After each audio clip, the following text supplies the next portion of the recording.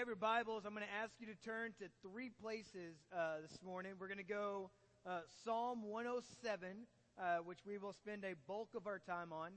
And then we're going to go briefly to 2 Chronicles 36.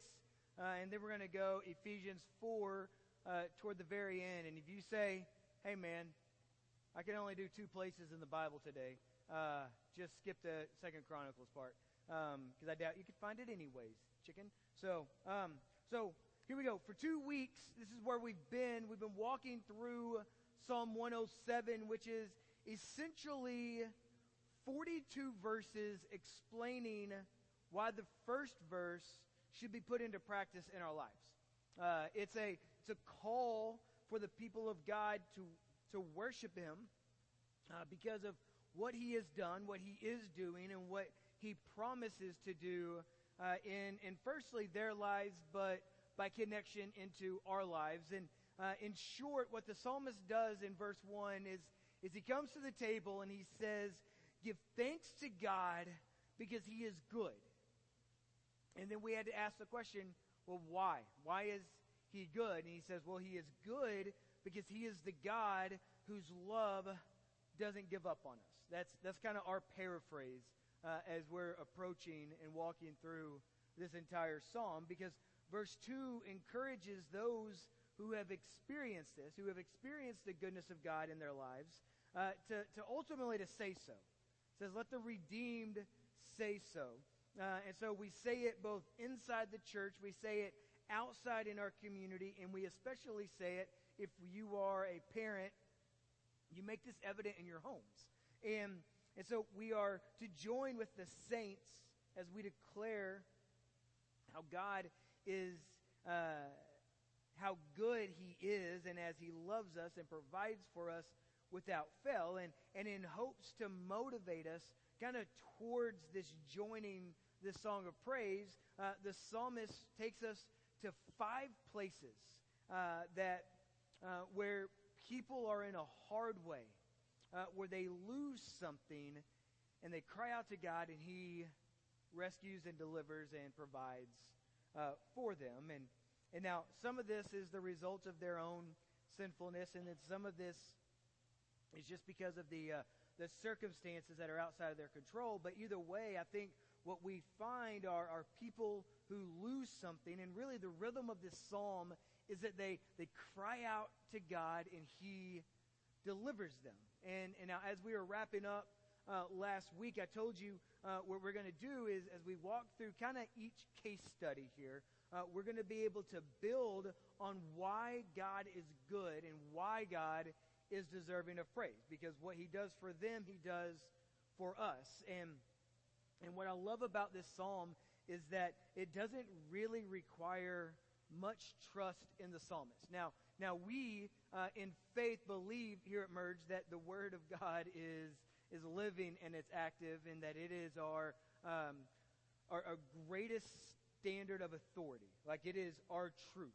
And so we would trust this psalmist because we love Jesus here, and because we trust God. And so, but the psalmist doesn't say, hey, he doesn't say take my word for it, because what he does is very quickly take a back seat, and he tells us to do something. And although he tells us to do something, we don't know his heart outside that he wrote something that's found in the Bible. And so what he relies on, he says, okay, listen, I want to take you to these moments, these 5 moments where God's deliverance, it was an attempt to woo us towards trusting and towards worshiping our Heavenly Father.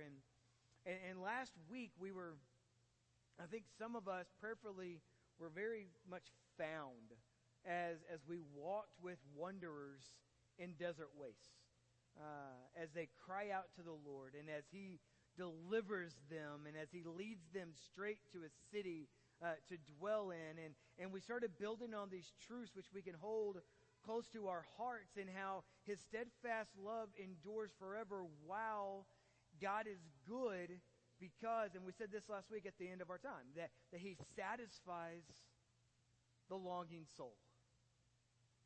And the hungry soul, He fills with good things. And this morning we're going to walk together through another season or circumstance of another group of people. And I've said there's a good chance you're going to be exposed really in one or a few of these case studies.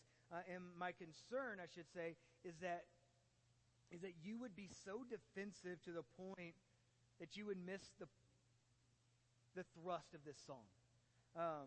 That these words are in part a warning, but more than that, they speak of the great care of our Heavenly Father and how attentive He is to us. And so we don't have to run away from these words this morning. We can acknowledge where we are, and we can better understand really where we can be and what's available to us. Okay, does that sound fair?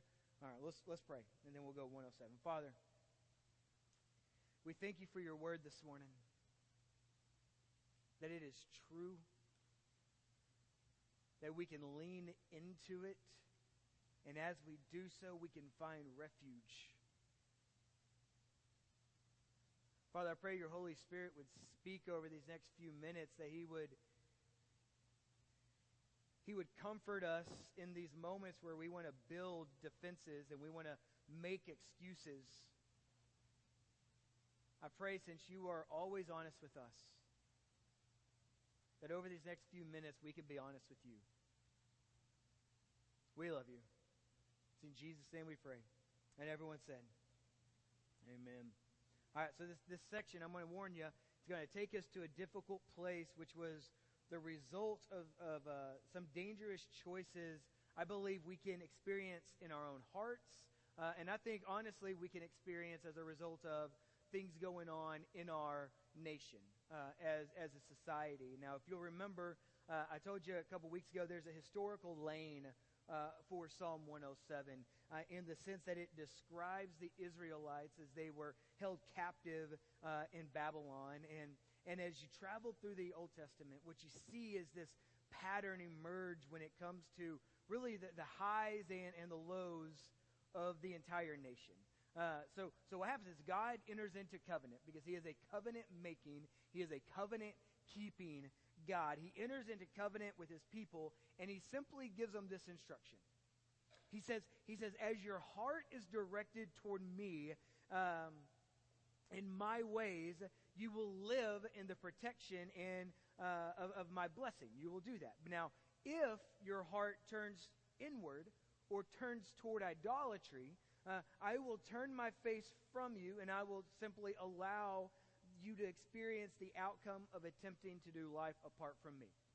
That's the honest agreement that God makes with the Israelites. That's the honest agreement He makes with us. Now, if you say, well, that sounds like Old Testament talk, just go live some point this week into Romans chapter 1 as Paul is explaining to the Gentiles, this is what God does with us. His desire is to walk with us, to protect us, to provide for us. But He also says, I have a standard of holiness. Okay? And we're going to see this kind of played out in these verses. And so He says, as you turn your heart towards me, you'll experience a different kind of living as opposed to if you turn your heart away from me. And so, but the history of the Israelites in the Old Testament is this cycle of loving God wholly, and then loving the world wholly, then experiencing the consequences of those choices, and eventually they cry out to God for deliverance, and then He is faithful, and He's willing, and He rescues, and He restores His people. And now this is in part what we talk about as we are being encouraged to give thanks to God for His goodness. And so let's see how this plays out this morning, and we're going to start in verse 10. It says this, some sat in darkness and in the shadow of death, prisoners in affliction and in irons.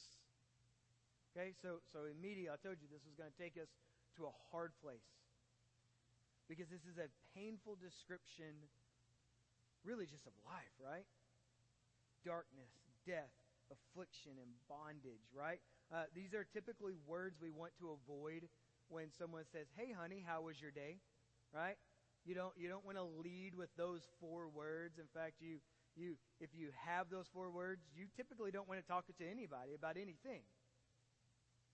And so there are moments that we all face that feel like this, right? So, and though there's a tendency inside each of us to compete on who has it harder, right? Isn't that when we're in a hard season and we run up against a person who is also in a hard season, we're like, oh, well, I'm sure your story's cute, but let me tell you about how bad my story is, right?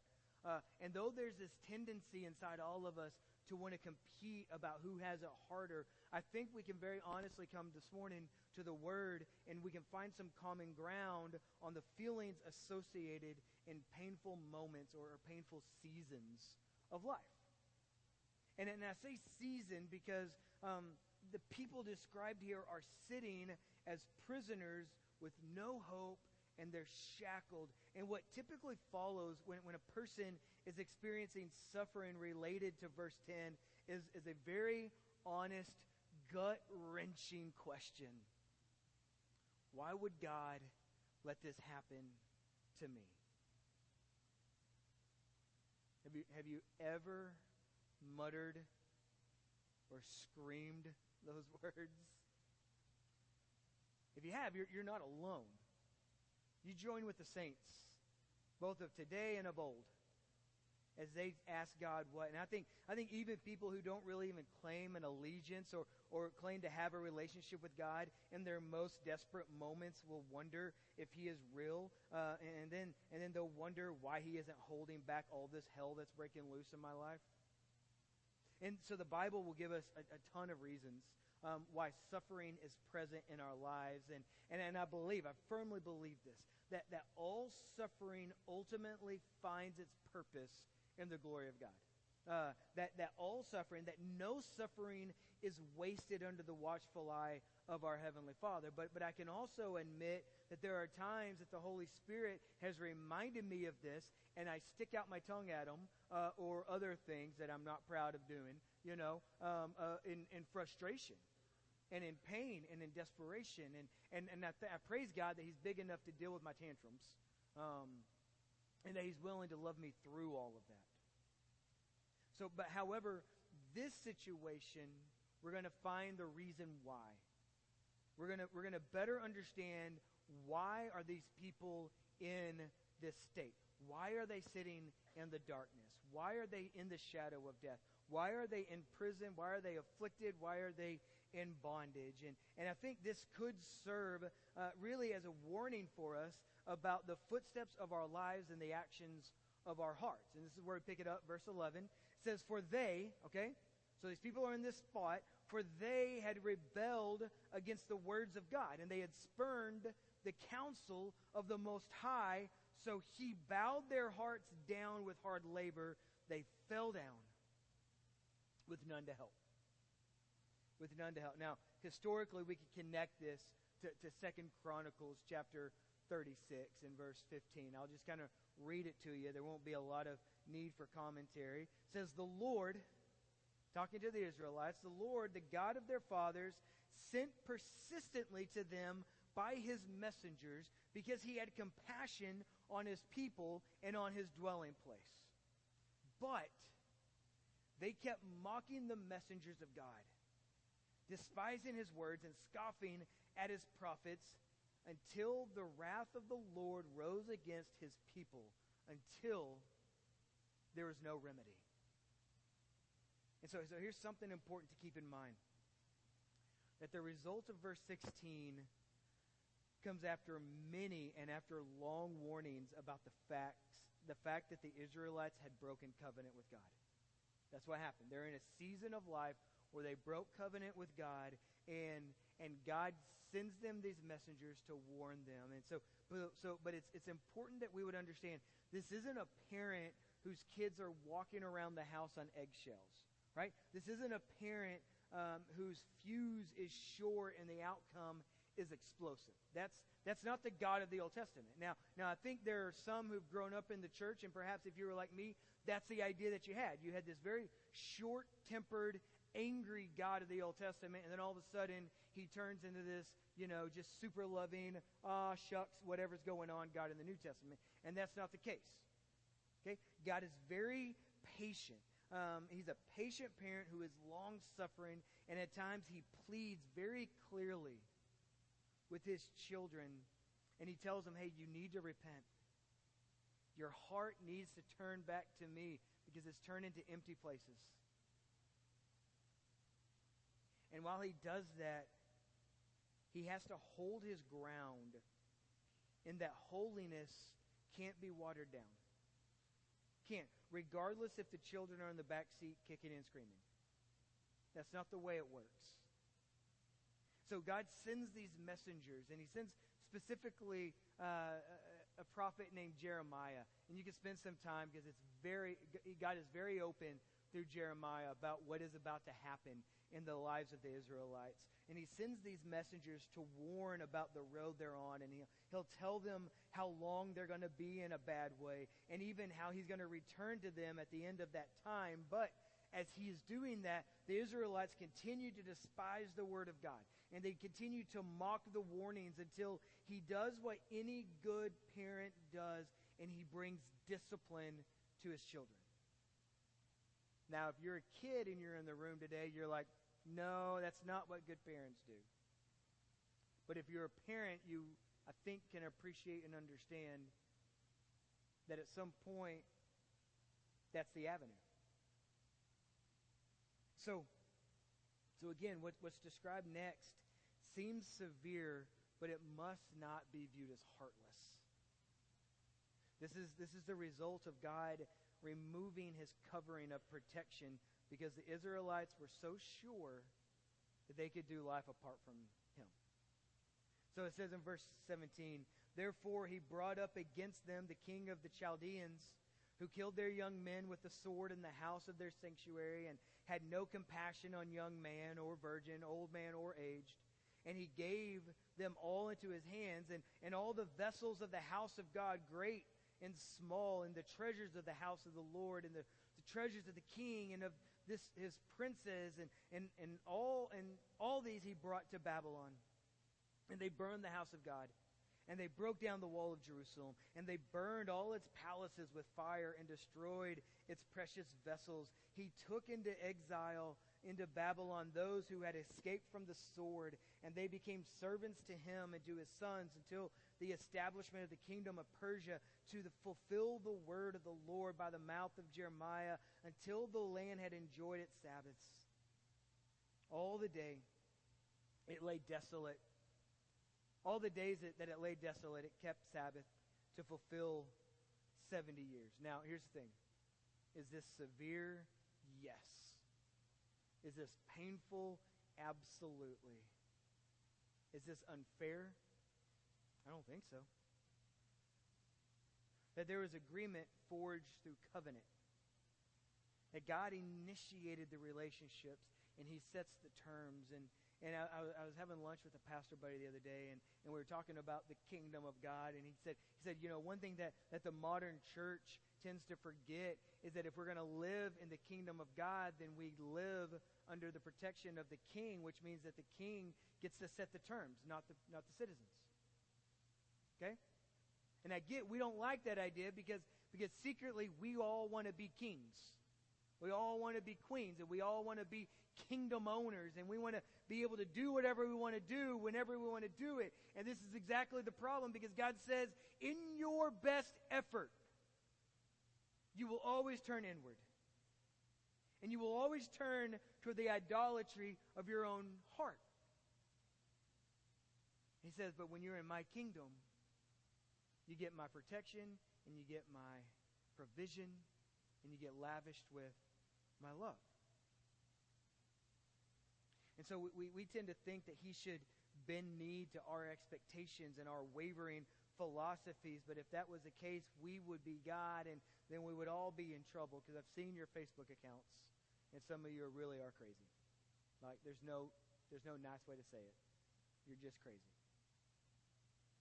So I don't know if you've been in a space like this. I would assume you could probably, at the very least, feel loosely connected to it, if not fully, that perhaps you've heard God call you toward holiness, and yet you choose to live contrary to it. and you may even be outright defiant against his ways, but there's going to be a moment when the darkness and the despair and the affliction and the bondage will lead you to a place. And ultimately, it's going to lead you to a choice. And so much like last week, we're going to see this over the next, even all the way throughout this whole lesson, this whole series, I should say. You're going to see the word then, and there's going to be a then moment for these people who are sitting in the darkness. And now, sadly, for some, when they get to their then moment, the story of their life that kind of plays out is then they stayed in their bondage, not able to rescue themselves. Because that's the issue. You can't rescue yourself when you are afflicted and in bondage. But for these people, they're going to make a different choice and a praiseworthy choice. Then they cried out to the Lord in their trouble, comma, right? We said last week, you don't have to be afraid with God on what's on the other side of that comma. Because what happens is, and he delivered them from their distress. Even though they were guilty, right? Even though they were covenant breakers, on the other side of that comma is this promise to restore and redeem from a loving and a loyal Heavenly Father. In fact, verse 14 tells us, he brought them out of the darkness and the shadow of death, and he burst their bonds apart. So here's what's probably the most important thing for us to consider today, regardless if you are in Christ, not in Christ, wading into those waters. That anyone who rejects God's message, this was the result of our audience this morning in Psalm 107.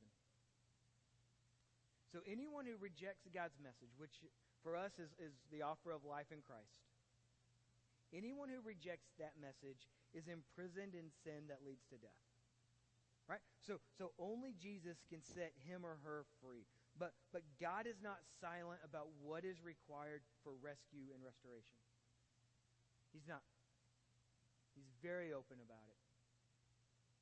It starts with confessing that we are sinners, not mockers. It then leads to acceptance that Jesus is more than enough because God has said in his word that he's more than enough.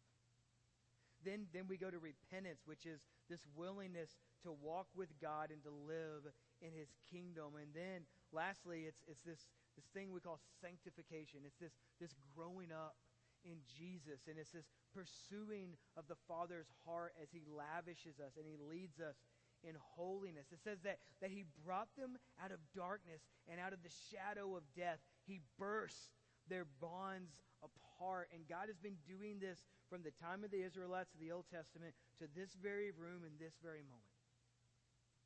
Right? Last week he led them out of desert waste. This week he brings them out of the darkness, which is just simply over the next 5 weeks we're going to see that he provides whatever we need. So I think a hard question, I don't know if you've been exploring this one, but I know I have as I've been spending time in this psalm, and specifically this week in this section, is why does God bring discipline or allow the consequences of our actions before he liberates, right? Because if you ever wanted to walk into the throne room of God and say, I'm not sure if you're aware, but I think there's an easier way. So why? Why would he bring discipline before he brings liberation? And I believe the answer is because true freedom, as strangely as this sounds, is about dependence. And it's about relationship. And it's about this patient process that he's willing to take so that we can see how good he is. And we can say yes to him more and more frequently in every situation and in every circumstance. So now we get to verse 15. And it's a verse we saw last week as the psalmist kind of snaps us back into this call of worship, and he brings us to a response that these people were sitting in darkness and despair, afflicted and in bondage, and these people who have been set free and shown the light. The psalmist will say, let them thank the Lord for his steadfast love, for his wondrous works to the children of man, For he shatters the doors of bronze, and he cuts into the bars of iron. And so we're left with a response, right? We give thanks for his steadfast love, for the wondrous works that we get to experience, because verse 9 says he satisfies the longing soul, and the hungry soul he fills with good things. And then today in verse 16, he destroys the barrier and he breaks the chains. Okay? That's my paraphrase. All right? And because I have the mic, that's what we get to use the next couple of weeks. That he destroys the barrier and he breaks the chains. And so you realize that when he breaks the chains, you don't have to live in bondage anymore. And so what do we do with that? What do we do? Now, I know I've been a bit long here, but I want to wrap up in a similar way we did a few weeks ago. In fact, Swan, we can start wrapping this up. A few weeks ago, I drew your attention to Romans 8, and I just said, hey, I'm just going to read you this whole thing, and then I'm going to give it to you as homework, right? And I pray that you spent some time a couple weeks ago in Romans 8, because it is a wealth of praiseworthy verses. But this week, I want to encourage you to do some homework by spending some time in Ephesians chapter 4, specifically verses 17 through 32. And the wealth of the application through these verses, I will try to stay out of the way and not commentate each one. However, I find these words very fitting for how we apply Psalm 107 this morning. Because Paul is writing to the Ephesians, and the overall theme of his letter is simply this, that you're not who you used to be because of Jesus. You're not. Everything changes when Jesus comes into your life. And so he talks about your outlook on life changes, your ability to walk through difficult seasons of life, your name changes, all in the name of Jesus. And in this section, he's going to encourage us to always remember the love of God expressed fully in Jesus and to not return to the old ways. This would be like being set free and then saying, I think I'm going to go back to prison and I'm going to put these old shackles back on me. And so he's going to point out those who have been saved by grace through faith have a different way of living. And we'll start in verse 17. It says, now this I say, and testify in the Lord, that you must no longer walk as the Gentiles do, in the futility of their minds. They are darkened in their understanding, alienated from life of God, because of the ignorance that is in them, due to the hardness of their hearts. They have become callous and have given themselves up to sensuality, greedy to practice every kind of impurity. Do you see any similarities here from Psalm 107? Right, the result of these people sitting in darkness. He says in verse 20, but that's not the way you learn Christ. Assuming that you have heard about him and were taught in him as the truth is in Jesus, to put off your old self, which belongs to your former manner of life and is corrupt through deceitful desires, and to be renewed in the spirit of your minds, and to put on the new self, created after the likeness of God in true righteousness and holiness. So he says to those of us who have been redeemed, don't go back to the prison cell. You don't live there anymore. And now the problem with our prison cell is that we were there for such a long time that it's, for some of us, that's all we know. And it's all that we know what's certain in that space. Paul says, don't go back there. Don't sit in darkness again, because all it can bring you, all it can bring you is despair, affliction, and bondage. None of those things we want. He said instead, and I love it. I love it when the Bible says, hey, instead, let's do this. Instead, put on the new self, which is not accessorized by shackles. It's not. So you can live in the light. So live in the light. And in case you're wondering what are some of these ways of living are, he's going to give us some examples. He'll say, therefore, having put away falsehood, let each one of you speak the truth with his neighbor, for we are members of one another. Be angry, but do not sin. Do not let the sun go down on your anger. Give no opportunity to the devil. Let the thief no longer steal, but rather let him labor, doing honest work with his own hands, so that he may have something to share with anyone in need. Let no corrupting talk come out of your mouth, but only such as is good for building up, as fits the occasion, that it may give grace to those who hear. And do not grieve the Holy Spirit of God, by whom you were sealed for the day of redemption. Let all bitterness and wrath and anger and clamor and slander, let it be put away from you, along with all malice. I love verse 32. Come on, guys. Come on, guys. Be kind to one another. If there was ever a time for the church of God to rise up and show kindness, it's now. Be kind to one another. Be tender-hearted, forgiving one another. And then he says, why? As God in Christ forgave you. We never leave that, right? We never leave the brilliance and the beauty and the majesty and the power of God to forgive us in Jesus.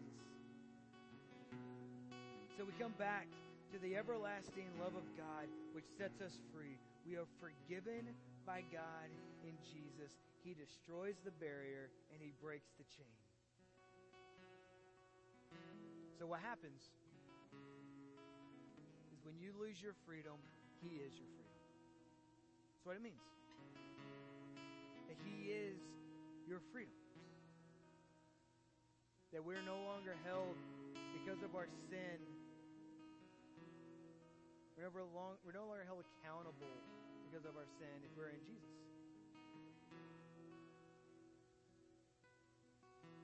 So my prayer is that for some of you, if you've sat in the darkness and God brought you out of that light, that you would simply acknowledge that